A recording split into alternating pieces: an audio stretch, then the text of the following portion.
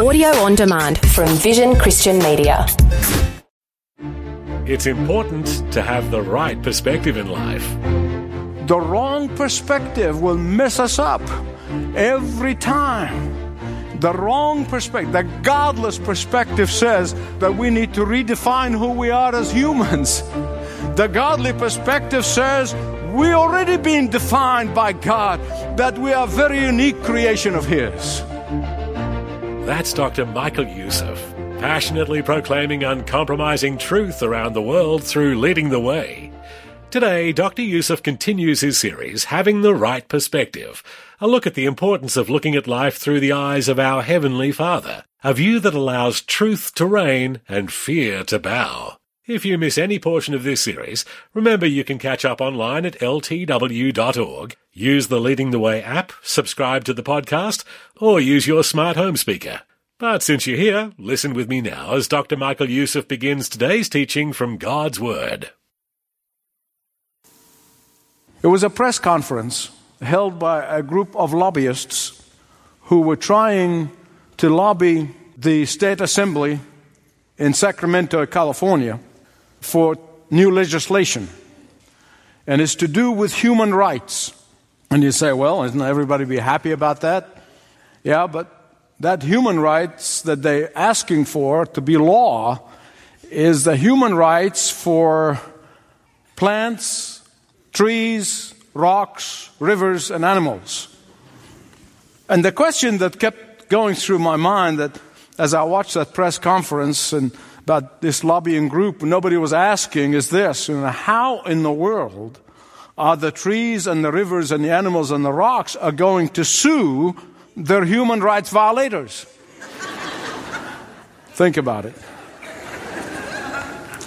Well, in the last message, I told you that the source of all of our troubles, individually, troubles corporately, culturally, and yes, the source of our trouble even as Western civilization, is when we do not have the godly perspective. When we don't have the God perspective, our view of mankind is messed up. When we don't have the God perspective, our view of nature is all messed up. Our view of the creation is all messed up. Turn to Psalm 8 in your Bibles. And in verses 3 and 4, David said, when I consider your heavens, the work of your fingers, the moon, the stars, and that you have set in place, what is man that you are mindful of him? You see, those dear people whose love for nature turned into worship of nature, those poor, misguided people who think that we are part of the trees and the rocks and the rivers, these sad and pathetic people who look to the heaven and they worship the star and they order their life based on the aligning of the stars, they are going to be in for a rude awakening in the day of judgment. But to be truthful, and God knows my heart, I genuinely ache for them. I genuinely have sorrow in my heart for them. I really do. I want to say to them, don't you understand that the fingers of God created all of nature? That the fingers of God placed the stars in the heavens? Don't you understand that the fingers of God molded each one of us in our mother's womb? Don't you see that bowing and groveling to the trees and the rocks insults the majesty of the Creator God? Don't you understand that the wrath of God is coming upon all of those who have chosen to worship nature, not the Creator of nature? And David, the shepherd boy who has spent many a nights in the open field looking up at the stars as he watched over his flock, as he looked up to the magnificent stars and their orbits, that he was able to praise the maker of the stars, that he was able to see beyond the creation to the Creator God. When he saw the galaxies dancing in the sky, he was awed not by the stars, but by the majesty of the one who flung the stars in their orbit. And I can only imagine the intensity of his praise had he known that the earth rotates on its axis approximately 1,000 miles per hour. If it is 100 miles per hour, our days and nights will be 10 times longer than they are. Our planet would be alternating between burning and freezing. Under such circumstances, vegetations would not exist. If the earth were as small as the moon, the power of gravity would be too weak to retain sufficient atmosphere for our need. If it was as large as Jupiter or Saturn or Uranus, extreme gravitation would make human movement impossible. If we are near the sun like Venus, the heat would be unbearable. If we are as far away as Mars, we would have snow and ice every night, even in the warmest section. If the ocean were half their present dimensions, we would receive only quarter of the rainfall that we get annually. If the ocean were 1/8 larger than it is now, our annual precipitation would increase 4-fold, and the earth would have been a vast uninhabitable swamp. And God did it all with such precision for our purpose, for our life. The God who created all of this did it with such perfection. What is man that you're mindful of him? How small we are in that vast cosmic setting. How astounding that the God who made it all, that the God who orders it all, that the God who controls it all should think of us. His primary objective is caring for humanity. His primary concern is humanity. Not only that, but verse 5, he says that you have crowned mankind, men and women, with a glory and honor. In other words, he's saying God cares more for people than planets, that he cares more for soul than the stars, that he is more interested in us than he is in the vast universe, that he is more interested and so caring about humanity. He cares about it so much that he left the glories of heaven and came to earth to die on a cross in order to save his elect from the destruction that is coming upon the earth. Sure, there were people in the time of David who worshipped the trees and the rocks, and the Bible makes fun of them as dumb idols. And that is why God warned his people again and again and again when they came out of Egypt, before they went into the promised land. He said, when you see the Canaanites bowing to idols, he said, you bow to me. But you know what's really tragic? I mean, we can say, yes, the Canaanites, and yes, in the Old Testament, yes. But here we are, 2,000 years after God became man in the person of the Lord Jesus Christ and affirmed the creation story over and over again. Sinful people still want to worship the creation and not the Creator. There are many church goers who, in trying to appear to be concerned about the environment, they've crossed the line. Instead of understanding and teaching the difference between stewardship of creation, they have worshipped the creation and become idolaters. And I dare say there's so many of them, I know some of them, who have brought this idolatry into the church. There are many churches today that may have the cross on the steeple, but they're worshiping nature and creation instead of the Creator. The wrong perspective will mess us up every time. It really does. The wrong perspective, the godless perspective says that we need to redefine who we are as humans. The godly perspective says we're already being defined by God, that we are a very unique creation of His. The godless perspective says that man and nature are one and the same. But the God perspective says that only the God of power and might created us to be very different from the rest of the creation. The godless perspective says that nature has power in itself, but the godly perspective says that all the power and all the might belongs to the only God of power and might. Through the years, many people have ignorantly tried to define man, ignoring the God perspective. Darwin, for example, taught that man is the most highly efficient animal ever emerged on the earth. What a degrading view of man. Karl Marx taught that man is merely an economic factor. Pascal taught that man is a reed, thinking reed, but a reed. Mark Twain apologized for mankind by explaining that God made man at the end of the week when he was tired. But the godly perspective in Psalm 8 says that man is crowned by God with glory and honor. The Bible said that God created men and women in His own image. That God created men and women as rational beings, as creation of God who have responsibility. God created men and women to reflect the glory of God. God created men and women like no other created being. That God has set men and women apart from all of His creation. So much so that He appointed mankind as His vice-regent on the earth. And talking about confusion and all of the brainwashing that goes on into schools and colleges and universities. Brainwashing with ideology that is clearly anti-God. Some time ago I read a story about a young girl who was so confused about all of this. So she went to her mama and she said, "Mom, where did the human race came from?" She said, "Well, it's simple. God created a man and a woman very uniquely, Adam and Eve, and they produced children, and that they produced children, and they produced children, and that's how the human race came about." Well, the little girl went back to her father and she said, "Now, Daddy, where does the human race come from?" And so her father said, "Well, many years ago there were monkeys from which human evolved."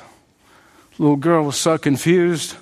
She didn't know which one is right, so went back to her mother again and she said, "Now, Mom, how come you told me that God created us as special creatures and creation of His, but Dad said we are evolved from monkeys?" Well, the mother thought for a minute and then she said, "It's very simple, really. I told you about my side of the family. And your father told you about his." Verse 5. "You made him a little lower than the heavenly beings." As some translations said, angels. The great Thomas Aquinas explained this verse this way. He said, "Man is midway between angels in heaven and animals on the earth." He said, angels above men and the beasts and animals are below men. Angels have spirits but not bodies. Beasts have bodies but no spirits. But men and women have both spirit and body. Why? Why do you think God created mankind above all of His creation? Why did He set them apart? Because He wanted His creation of humanity, men and women, to reflect Him, to be able to relate to Him. No other created being can relate to God, but men and women can. And thus He gave them special privileges. What are some of these privileges? He gave them the privilege of being able to look up to God and obey God. To be able to look up to God and imitate God. To have the privilege of looking up to God and worshiping God. To be the privilege of looking up to God and imitating the characteristics of God. What happened? Like these poor, misguided, lost people, they look down. They want to look down at the low creation and identify with it. You see, they want to look down to other created, lower created being and lower themselves to its level. They want to look down to a lower creation and behave like animals. They want to look down and to a lower created being and they want to be like beasts, not like God. That's really the secret. That is really the bottom line. I want you to hear me right. The reason the evolutionists are so militant, the reason they are so intolerant and bigoted, and the reason they would fire any professor who teaches creationism, the reason they are so militant against God is because they want to cohabitate like animals and suppress the God conscience that we all have. It is because they want to be animal-like, not God-like. That's really the secret. That's the bottom line. Do all the mumbo-jumbo philosophical stuff that I know I used to be in, and you're going to come up to that. But that's the bottom line. See, God gave mankind dominion over his creation. But instead of identifying with our great God, people choose to identify with beasts. The book of Hebrews tells us that God came to earth in the person of Jesus Christ, our Savior. And the fact that Hebrews said that he made himself lower than angels. Now think about this. Angels have been serving him in heaven, but he lowered himself lower than angels for your sake and for my sake. That he came and bought salvation on the cross and redeemed us by shedding of his own blood for your sake and my sake. That God came to save us from our willful ignorance and rebellion for our sake. That God the Father sent God the Son, the Lord Jesus Christ from heaven, so that he may fulfill Psalm 8. When Jesus left the glories of the universe, the glories and the splendor of heaven to identify with us, he did this so that he may lift us up and redeem us. And then he went back to even greater glory and splendor. And one day, he will welcome all of his elect to that glory. I often use illustrations, and I always confess to you that I have never once have seen an illustration that's perfect or even makes the point perfectly, but they do illustrate a point nonetheless.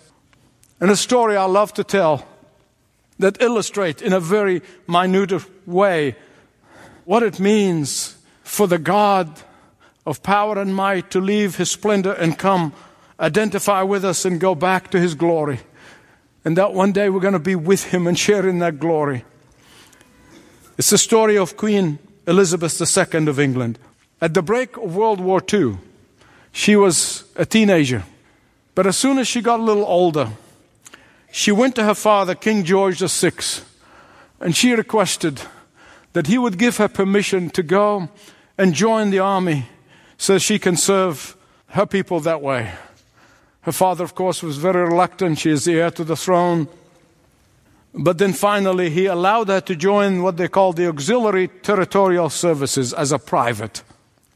There she had an uncommissioned officer above her who absolutely took delight in bossing her around and humiliating her. And it was, Private Windsor, do this. Private Windsor, do that. And Elizabeth always responded, yes, Sergeant. Yes, Sergeant. She was made lower than an uncommissioned officer for the sake of her people. But then on February 6, 1952, her father died. And at that very moment, she became the Queen of England. She was no longer Private Windsor. She was no longer being badgered by a small-minded, non-commissioned officer. She became Her Royal Majesty, Queen Elizabeth II. She occupied the place for which she was born. Never again will she be Private Windsor. See, that's why the Bible says that we know Jesus after the flesh no more. And in a far, far, far, far, far, far, far, far, far, how many fars are this? Far greater way, our Lord Jesus Christ fought Satan on the cross and crushed his head. And now he's reigning and ruling in his glories in heaven, which was, is, and always will be his. And all of us who are his, all of us who worshiped him alone, all of us who loved him with all of our hearts, all of us who have received him as our only Savior, all of us who have submitted to his authority as our only Lord, we too one day are going to reign and rule with him. Amen. Amen. Amen. Amen. What a great talk about identity. We have no identity crisis. We know who we are and we know where we're going. But the question is, are you one of those people who's going to reign and rule with him?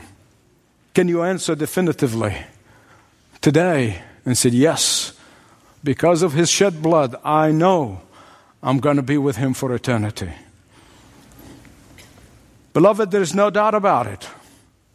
It doesn't matter how many false preachers and false teachers who do Satan's bidding by telling everybody that everyone is going to make it to heaven. That is a lie from the pit of hell. That is Satan's modern deception that he's selling to many folks sitting in the pews. The Bible makes it very clear that all of nature worshipers, that all of creation worshipers, all of those tree huggers, all of those who have cried to trees and rocks instead of the God who made the trees, to them there will be weeping and gnashing of teeth. To them there will be a fire that will not be quenched and worms that will not die. I don't say that with glee. I say it with sorrow in my heart. I don't want to go there, but that's God's way, not mine. I didn't make the rules. He did. What choice will you make? If you've never made that choice, you can make it as we pray. Say, Lord Jesus, I may have been into religion, I might be in a denomination, I might be doing this, but really, today I receive you into my life as my only Savior. I'll submit to you as my only Lord. Come and reign and rule in me now so I can reign and rule with you then. Encouragement from Dr. Michael Youssef on the importance of having the right perspective. You're listening to Leading the Way. If you'd like to get in touch with Leading the Way, give us a call at 1300 133 589 or go online to ltw.org. In fact, you can begin a conversation about Jesus by clicking specifically to ltw.org/Jesus. Hey, before we run out of time, even though the media avoids the topic, it is a reality that many people are persecuted for standing up for Christ. And since Leading the Way has local teams in many areas of the world, we continually become aware of these situations and feel God's call to action. That vision to help was picked up by several supporters of Leading the Way, and Leading the Way's ministry to hurting believers was born and continues. Through our worldwide teams, the physical, emotional, and spiritual needs of hurting believers are attended to in practical ways. Learn more by calling 1300 133 589. That's 1300 133 589.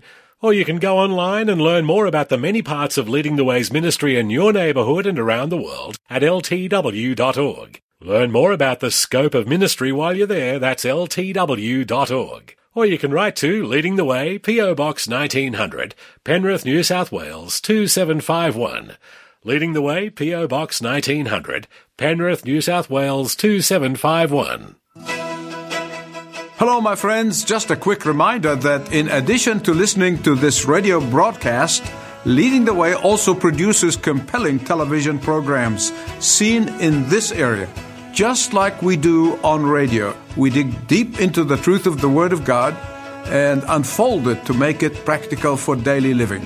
So if you've been encouraged by listening today, check your local television listing and watch Leading the Way television. We are on multiple local stations and networks, including 7-2 and 9GEM. Learn where to watch in your area when you visit ltw.org. That is ltw.org. God bless. This program is furnished by Leading the Way with Dr. Michael Youssef, passionately proclaiming uncompromising truth.